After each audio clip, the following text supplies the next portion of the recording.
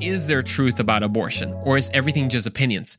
Is someone actually right, or is it just so much nuance and intricacy? You can't say anything is black or white nowadays. Well, today, I want to give you certainty. Let's discuss the most common pro-choice arguments that I'm hearing and see if they make sense.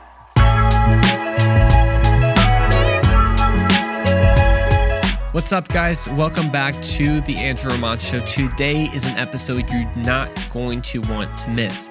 Of course, by the title of it, you already know we have a show for you. Although, like VeggieTales, man, this ain't gonna be nice. This is gonna be spicy, it's gonna be controversial, but it's gonna be a conversation worth having. I know it. You know, a good example I thought about it is it's gonna be so spicy, it's even gonna be hard to digest. Some of y'all know that like a little bit too well on the personal level. I had to man up for this episode, guys. I had to grow a beard. How y'all feeling about this beard, man? Some people wouldn't even call it a beard, but that's okay. I'm proud of it, okay? You know, my goal today is not to add my 2 cents to this whole conversation about being pro-life, pro-choice, questions about abortion. There isn't a shortage of opinions. There's so many quote-unquote experts out there you can listen to. But as I've said before with some other just related conversations or just controversial topics in general, I'm interested in the truth. What is the truth? Because I don't want to think a certain way just because that's how I grew up or that's how I've been taught or everyone else thinks the same way. I want to believe something because it's true. Do you? Then welcome to this episode. Don't log off even if you disagree with me, because the question becomes, is there truth about abortion, or is everything just opinions? Is someone actually right, thus meaning someone else might be wrong? Or is it just so much nuance and intricacy that is just, you can't say anything is black or white nowadays? But I hope that today I can share with you truth that even if you disagree, you'll listen. Because I'd like to hear why you disagreed. Like, if you do disagree, don't just say, I disagree, and then dismiss everything I said, because that's not really an argument, you know? But if you do, tell me why. All I ask is that you watch the entire episode, and then if you still disagree, tell me why in the comments or shoot me a DM, talk to me on social media, whatever it is. Last year in episode 72, I did an episode titled The Truth About Abortion. And in it, I talked about the scientific case to show that an unborn child is a human being. Check it out. It's a really good episode. A lot of great content. But today, I want to direct this episode to Christians who are feeling divided on the issue of abortion. I know I'm not the only one who saw the mixed reactions to the overturning of Roe v. Wade, right? Some Christians celebrated while others didn't, because they said it's not a day to celebrate because there's so many women hurting and some rights have been taken away. And we are supposed to mourn with those who mourn, right? Some pastors were very vocal about the day while others were silent. Many videos even surfaced on social media about God being pro-choice because he gave the choice of people whether to choose life or death. And who are we to take that God-given choice away? More videos from self-identifying Christians saying that overturning Roe v. Wade was actually a bad thing because as Christians, we shouldn't force our morality on others. We shouldn't judge others. Being Christians means being tolerant. We shouldn't legislate our morality, but have grace, compassion, love, and not decide whether something is right or wrong. That's not our position. God is a judge at the very end. Whoa. All those mixed reactions, this would leave anyone confused. And it seems better just to shy away from this conversation because, hey, man, there's just so many different opinions. And it's better just to kind of shrug our shoulders and say, well, people will be people. People will have their differences. Too political, too hot of a topic. Well, today, I want to give you certainty. Let's discuss the most common pro-choice arguments that I'm hearing from people who identify as Christians and see if they make sense. The first argument I've heard very often is that as Christians, we shouldn't legislate our morality or impose our morality on others. You've probably heard this argument. My answer is twofold. First, on the idea that we shouldn't legislate morality. I mean, let's be honest, it sounds pretty tolerant, right? I mean, it's also a common phrase, it's a similar one, that you can't legislate morality. But today, this is being completely misused and misunderstood. I've said you can't legislate morality, meaning that a law can't change the heart of a person. And this is why people are like, hey, don't even waste your breath trying to make abortion illegal because it won't change the heart. You're right. Only the gospel of Jesus Christ can do that. But don't confuse that although laws can't change the evil inside of hearts, they can stop evil actions. All laws legislate some type of morality in some sense. They deem something wrong, thus make it illegal. Like, why do you think it's illegal to run a fraudulent business? Because it's wrong to defraud people. That's why theft is illegal.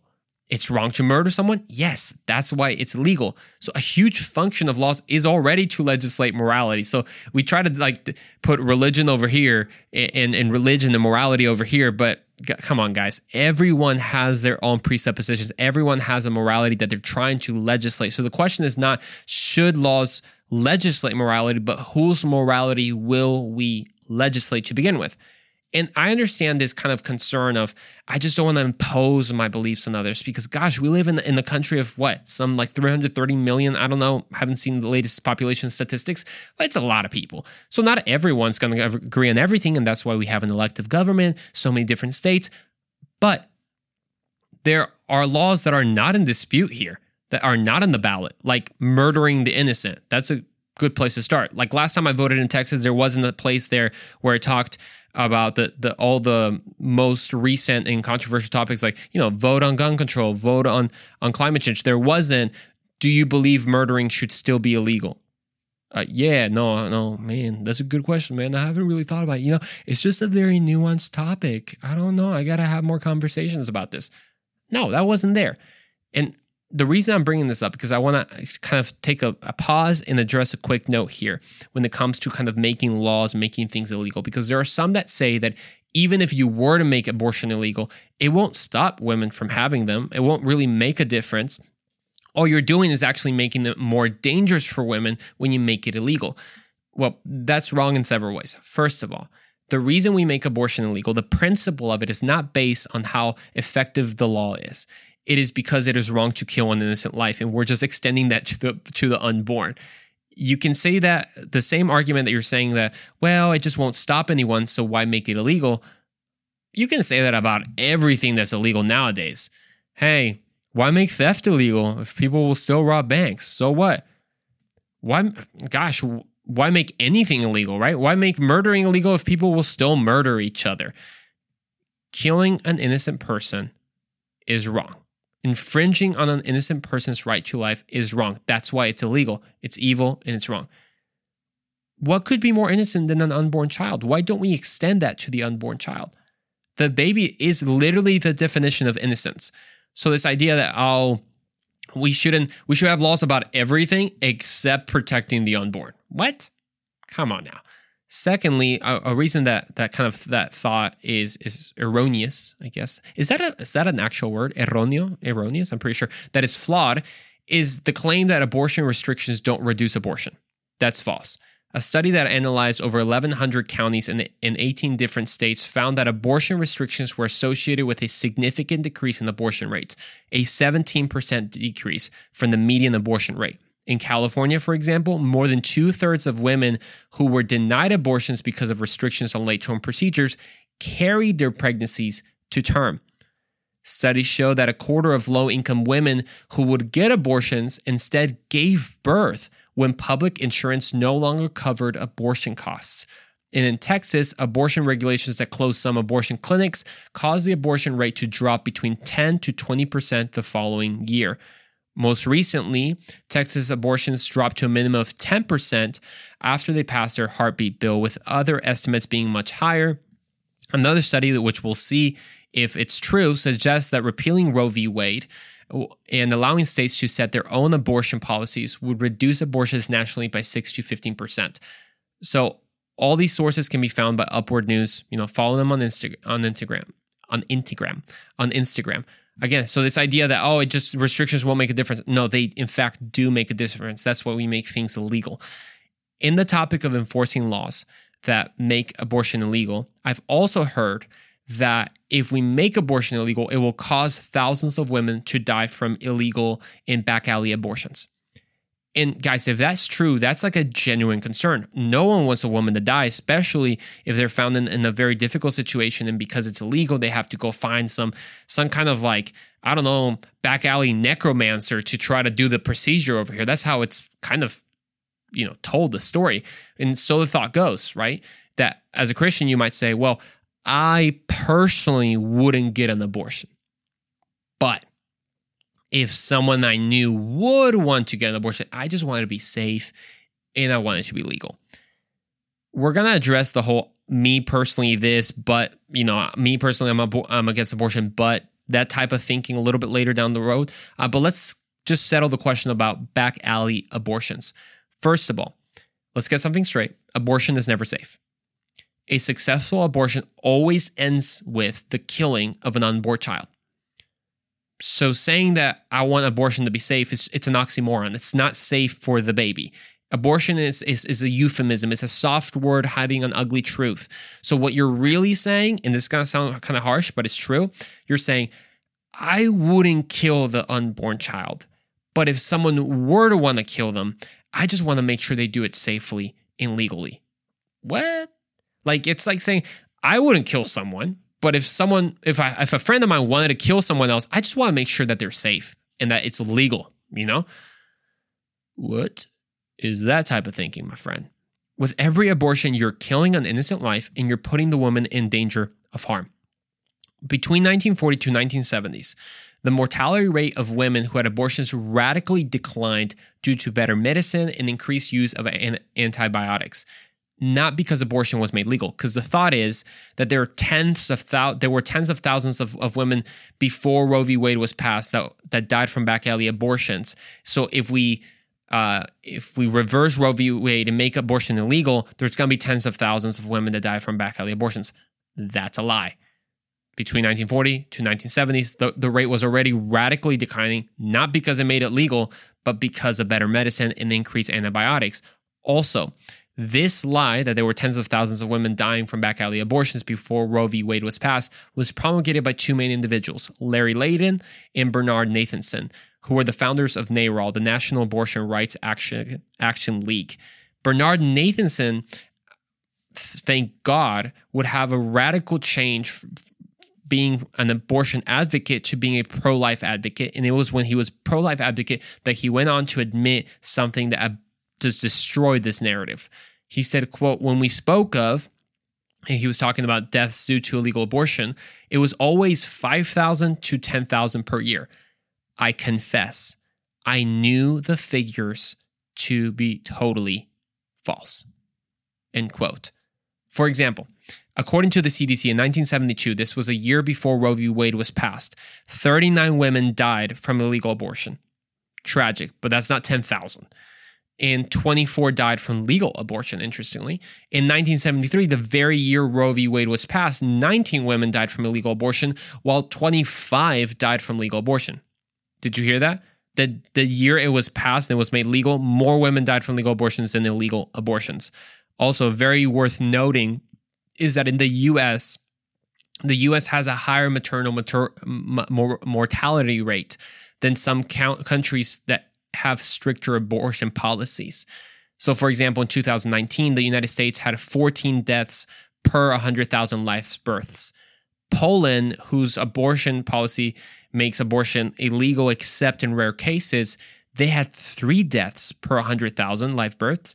Malta, that country where abortion is completely illegal without exceptions, have 9 deaths per 100,000 births. And again, we're not taking per the population, we're taking the rate, make sure everything's even and fair when you calculate these rates. So this is complete fear-mongering on the side of pro-abortion advocates. This is a complete lie. So when we say that we shouldn't legislate our morality, we just talked, it just doesn't make any sense. They're confusing objective claims for subjective claims. The claim is not, I don't like abortion, thus it is wrong, because that's a subjective claim. People would just say, well, if you don't like it, don't get one. If you don't like it, don't support it, but let people decide.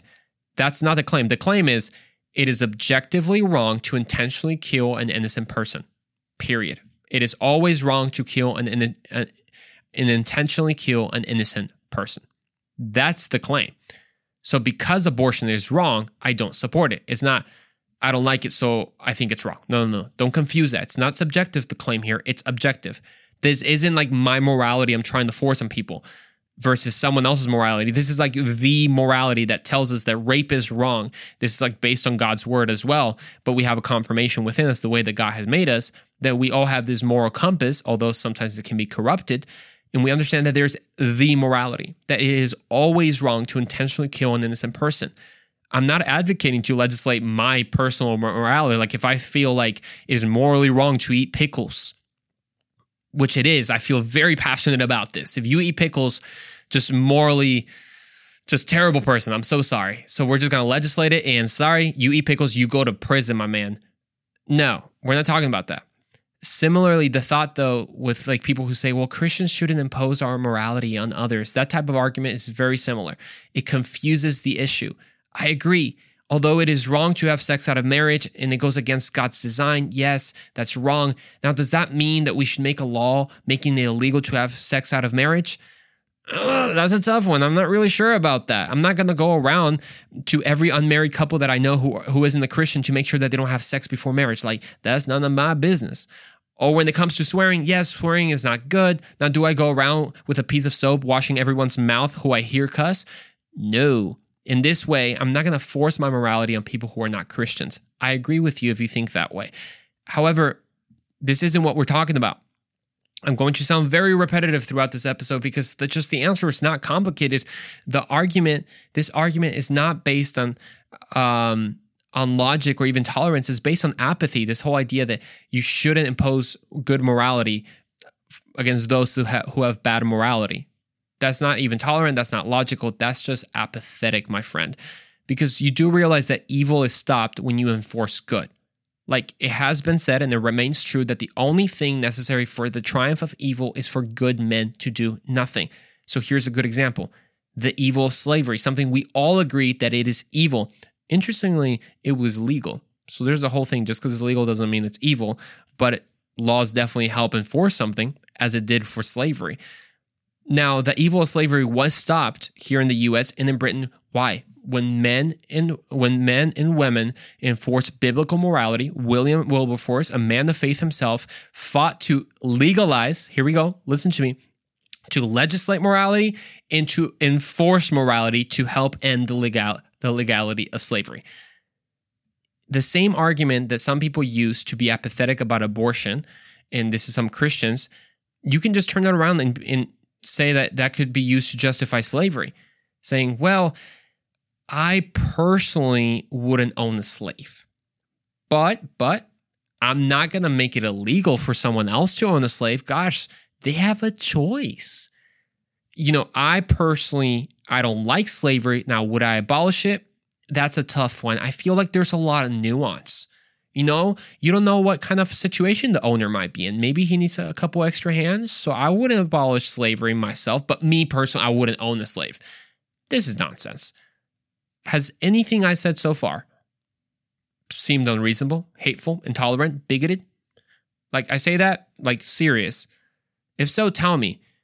But interestingly, even though I'm pretty sure everything I said makes sense, and that's not my opinion, I'm sharing truth here, there's always those that say, Andrew, I agree with you, but there's always a but, right? No one wants to actually change their mind, which, can I make a quick note?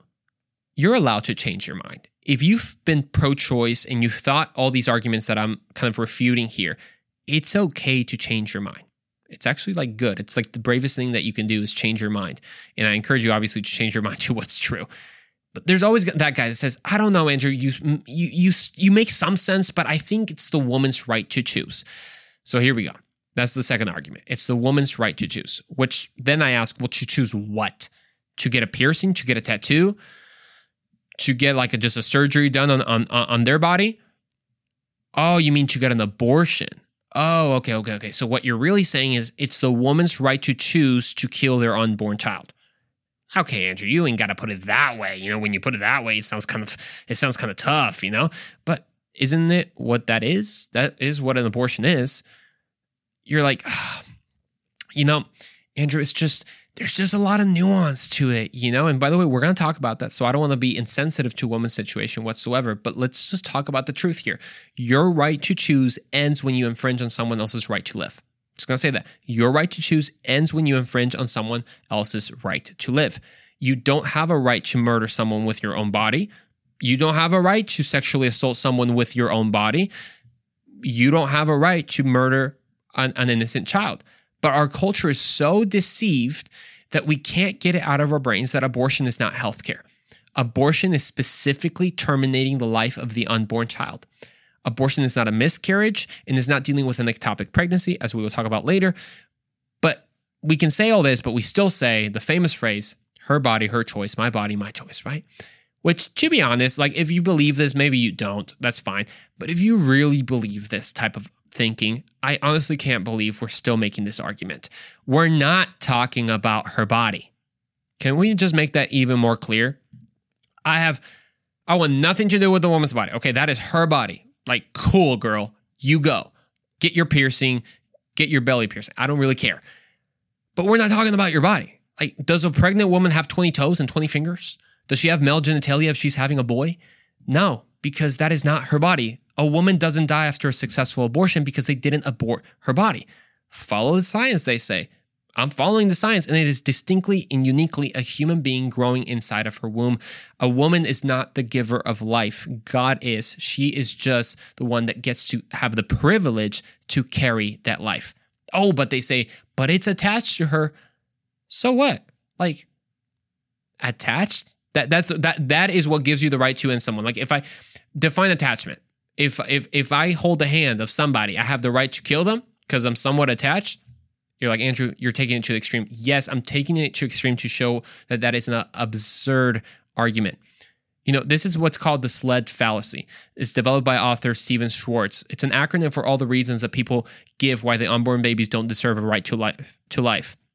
The acronym goes like this. SLED, S-L-E-D, stands for size, level of development, environment, and degree of dependency. I have covered this a little bit more in detail in episode 70, but I will do so briefly here because it has to do with this idea of like my body, my choice, and like as if the woman has all these rights, but the baby doesn't. So first is the question about size. People say, well, embryos are just really small, you know, they're small. Even 6 weeks are just tiny. So, you know, it's not that big of a deal. Well, that's a great observation. They are pretty small. They're smaller than newborns and smaller than adults. So what? Why is this relevant? Is someone's value really determined based on their size? Are taller people more valuable than short people? Do heavier people have more right to life than skinnier people? Size doesn't equal value. Then level of development. Yes, it is true that an embryo is less developed than you and I. But again, why is this relevant? A 4-year-old boy is less developed than a 14-year-old boy. Is one more valuable than the other? Are older siblings more valuable than their younger siblings? If so, I'm screwed because I'm the youngest. Dang it, I knew it. All the bullying my brothers did was right. I'm less developed. Come on, guys. I mean, I'm being sarcastic to show that these are absurd arguments. How about environment? Does your value actually change depending on where you are geographically? Like, I want you to think about this. Some people, the problem with us is we don't think deeply enough because I think we just don't care deeply enough. That might be a whole saying in itself. Author Scott Klosendorf, he put it this way. Does your value change when you cross the street or roll over in bed? If not, how can a journey of 8 inches down the birth canal suddenly change the essential nature of the unborn from non-valuable tissue mass to valuable human being? Makes a lot of sense. How about the degree of dependency? Yeah, the unborn baby is really dependent on the mother. You're absolutely right. But so is a newborn baby. And young kids, for the matter. Gosh, I know some teenagers that wouldn't have any value if the degree of dependency was the metric of worth. They can't even do anything without their moms. I'm probably talking about myself. No, I promise. I'm a grown man. I still love my mama, though. So to quote Scott again, the author we previously quoted, he said, quote, "In the past, we used to discriminate on the basis of skin color and gender, but now with elective abortions, we discriminate on the basis of size, level of development, location, and degree of dependency. We've simply exchanged one form of bigotry for another." Argument number 3. And here I'm combining a couple that say that God is pro-choice, that God because he's pro-choice, we should in fact kind of be pro-choice and just respect the choice that people make. And as Christians, we shouldn't judge. Let God judge in the end. On my TikTok, I responded to a specific video that claimed this. So a little plug there. Follow me on TikTok if you waste your time there as well, just like me. But the idea goes that God is, well, pro-choice because he gave man the ability to choose. And even though man has chosen wrongly at times, you still have the right to choose since the beginning, given by God. Who are we to take that away? It's a very slick and tricky argument. I'll completely admit that. But it's wrong. Because you see, the definition of pro-choice is very specific, right? Because they take the very famous, well-known definition of being pro-choice, which means being pro-legalized abortion, and they kind of take the word and totally shift the meaning. Being pro-choice doesn't mean being pro the ability to choose and the free will that God has given us. That's like never the definition of pro-choice. So trying to prove like that God is pro-legalizing abortion, yeah, that's going to be a really hard one. Also, God gives the ability to choose. Amen to that. Free will. Praise God. That doesn't mean that any choice that we make is okay because he gives us the ability to choose that, or that he's okay with it. Two instances in the Bible come to mind. First, Genesis chapter 4. Cain was jealous and extremely angry. And God asks him in verse 6, he just asks him pretty straight up, why are you angry? Why is your face downcasted? If you do what is right, will you not be accepted? But if you do not do what is right, sin is crouching at your door. It desires to have you, but you must rule over it. What God doesn't say here is, Cain, why are you so angry? If you do whatever you want, you'll be accepted anyways. Although sin is crouching at your door, I gave you the right to choose. So I'm fine with whatever you choose because, hey, I gave you that gift. No. In Deuteronomy, Israel's presented at a crossroad where it says, I call heaven and earth to witness against you. I have set before you life and death, blessings and curse. Therefore, choose life, that you and your offspring may live. So God gave us a choice, but then he gives us the answer to the test. Like, hey guys, I gave you a choice, but choose life. Tragically, our society has chosen death, and now we're not giving life to our offspring. We're actually literally killing our offspring. God abhors the killing of the innocent. Proverbs chapter 6, in verse 16, it says, there are 6 things that the Lord hates, 7 that are detestable to him, haughty eyes, a lying tongue, and hands that shed innocent blood. What could be more innocent than the unborn? I want you to ponder that question. You see, I can feel someone right now is about to say, Andrew, I agree with you, but, because there's always a but. As believers, we can't judge, right? God is the judge. Our job is just to have compassion. We shouldn't be like the Pharisees who are about to stone the woman caught in adultery, right? He who is without sin cast the first stone. Who are we? Okay, quick note. Jesus in that moment doesn't tell the woman caught in adultery, hey girl, honestly, no big deal. No big deal. They're actually exaggerating. You didn't do anything wrong. No. What does he say? Go and what? Sin no more. So what she does is sin. So he doesn't excuse what she did. Also, anyone who wants to throw a stone is completely wrong. People who just want to condemn and throw stones at women who have committed abortions or people who are involved in that, yes, I agree with you that. But why is telling the truth in grace considered throwing a stone? Why is standing up for the life of the mother and the unborn child throwing a stone? It's because we have fallen for the lie of tolerance. But you say, Andrew, I thought Christians, we were called to be loving, right? And thus being loving means being tolerant, even if we disagree, right? Well, Pastor John Bevere makes a noteworthy comment. He says, quote, Jesus warns the church in Thyatira against tolerance, which was leading them to immorality and idolatry. Our culture often confuses love and tolerance, but the two couldn't be more different. Love seeks the other person's good, while tolerance seeks to be thought as good in another person's eyes. Love comes from fearing God. Tolerance comes from fearing man. Nowhere in Scripture is tolerance held up as a virtue. Just a reminder to anchor your values in God's word, not in the world's broken system. And this takes us to the final argument that I want to talk about. It's when someone says, well, Andrew, abortion is a very nuanced topic. There's just so many different situations, right? No one can really say anything black or white. And because it's so nuanced, the only thing we have is just comfortable and uncomfortable conversation. I say uncomfortable conversations because there's a whole trend of that with a gentleman who does uncomfortable conversations. And he did one about abortion. It's just so nuanced. We got to understand the details about the situations and dun, dun, dun. And hey, at the end of the day, though, everyone will have their opinions. Okay. I told you it was going to get spicy. Here it comes. Let's get something straight. How you help the mother in need is very nuanced. How you help the baby is not nuanced. That's very black and white. How about you don't kill it? Was that too much? Did I step on some toes? Like, I'm being honest here. How you help the mother is very nuanced. But how you help the baby is very black and white. Just don't kill it. So the conversation on abortion is not nuanced. How you help the mother is. How you save the baby is not. Each mother can be in all sorts of different situations, in horrible and difficult situations I possibly cannot begin to comprehend. But what is not nuanced is saving the unborn. And understand, there are many reasons women get abortions. For example, Florida's Agency for Health Care Administrations, their 2015 data showed that out of all the abortions, 0.001%, the reason was that the pregnancy resulted from an incestuous, so that's from incest. Horrible thing. 0.065 was that the woman's life was endangered by the pregnancy. 0.085, the woman was raped.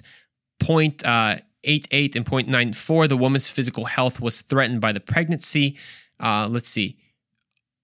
Oh, okay. 0.88 is the woman's physical health was threatened by the pregnancy. 0.294, the woman's psychological health was threatened by the pregnancy. 0.66, there was serious fetal abnormalities. 6.26%, social or economic reasons. 92.3%, no reason at all. Elective abortion. In each of these situations, you might need to help the woman differently. But which of these reasons actually justifies intentionally killing an innocent human being? Spoiler, it's none. A pregnancy due to incest, it is a horrific thing. But when do the circumstances surrounding your birth determine your value? When the woman's life is endangered, there's actually a lot of misinformation about this. Over 1,000 doctors agree, and many more, but over 1,000 have signed the statement that abortion is not medically necessary to save the mother's life. This is what they signed. Quote, as experienced practitioners and researchers in obstetrics and, I can't even say this word, gynecology, we affirm that direct abortion, the purposeful destruction of the unborn child, is not medically necessary to save the life of a woman. We uphold that there is a fundamental difference between abortion and necessary medical treatments that are carried out to save the life of a mother, and even if such treatments results in the loss of her unborn child.